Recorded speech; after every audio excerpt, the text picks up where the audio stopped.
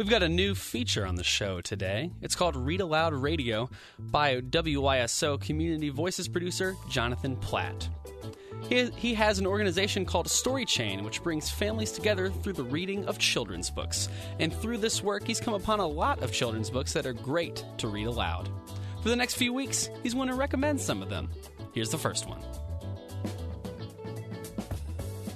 Hey, I'm Jonathan Platt, and I'm here in Yellow Springs with some of my favorite read-aloud books. I love read-alouds.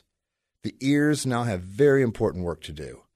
Pauses, intonations, and diphthongs finally get their marching orders. Support the text. The story breaks away into a cacophony of pants and chants, screams and whispers, declarations and snide remarks. No one could do this better than Dr. Seuss. His words practically juggle off the page. Here's Samantha Fisher reading Mr. Brown Can Moo, Can You?, a book of wonderful noises. Moo, moo, bzz, bzz. Eek, eek, hoo, hoo. Clop, clop, clop. Dibble, dibble. Cock-a-doodle-doo. Sam just doesn't read the sounds. She becomes the sounds. Just like David Anaya doesn't read as the Big Bad Wolf, he is the Big Bad Wolf.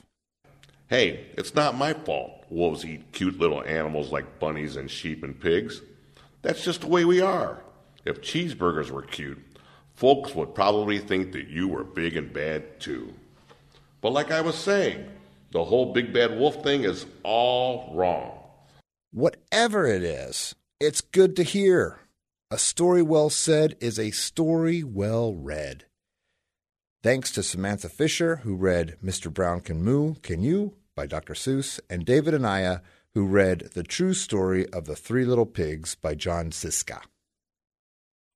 Jonathan Platt is the executive director of Story Chain, which helps families connect through book recordings. And Read Aloud Radio comes from the Eichelberger Center for Community Voices.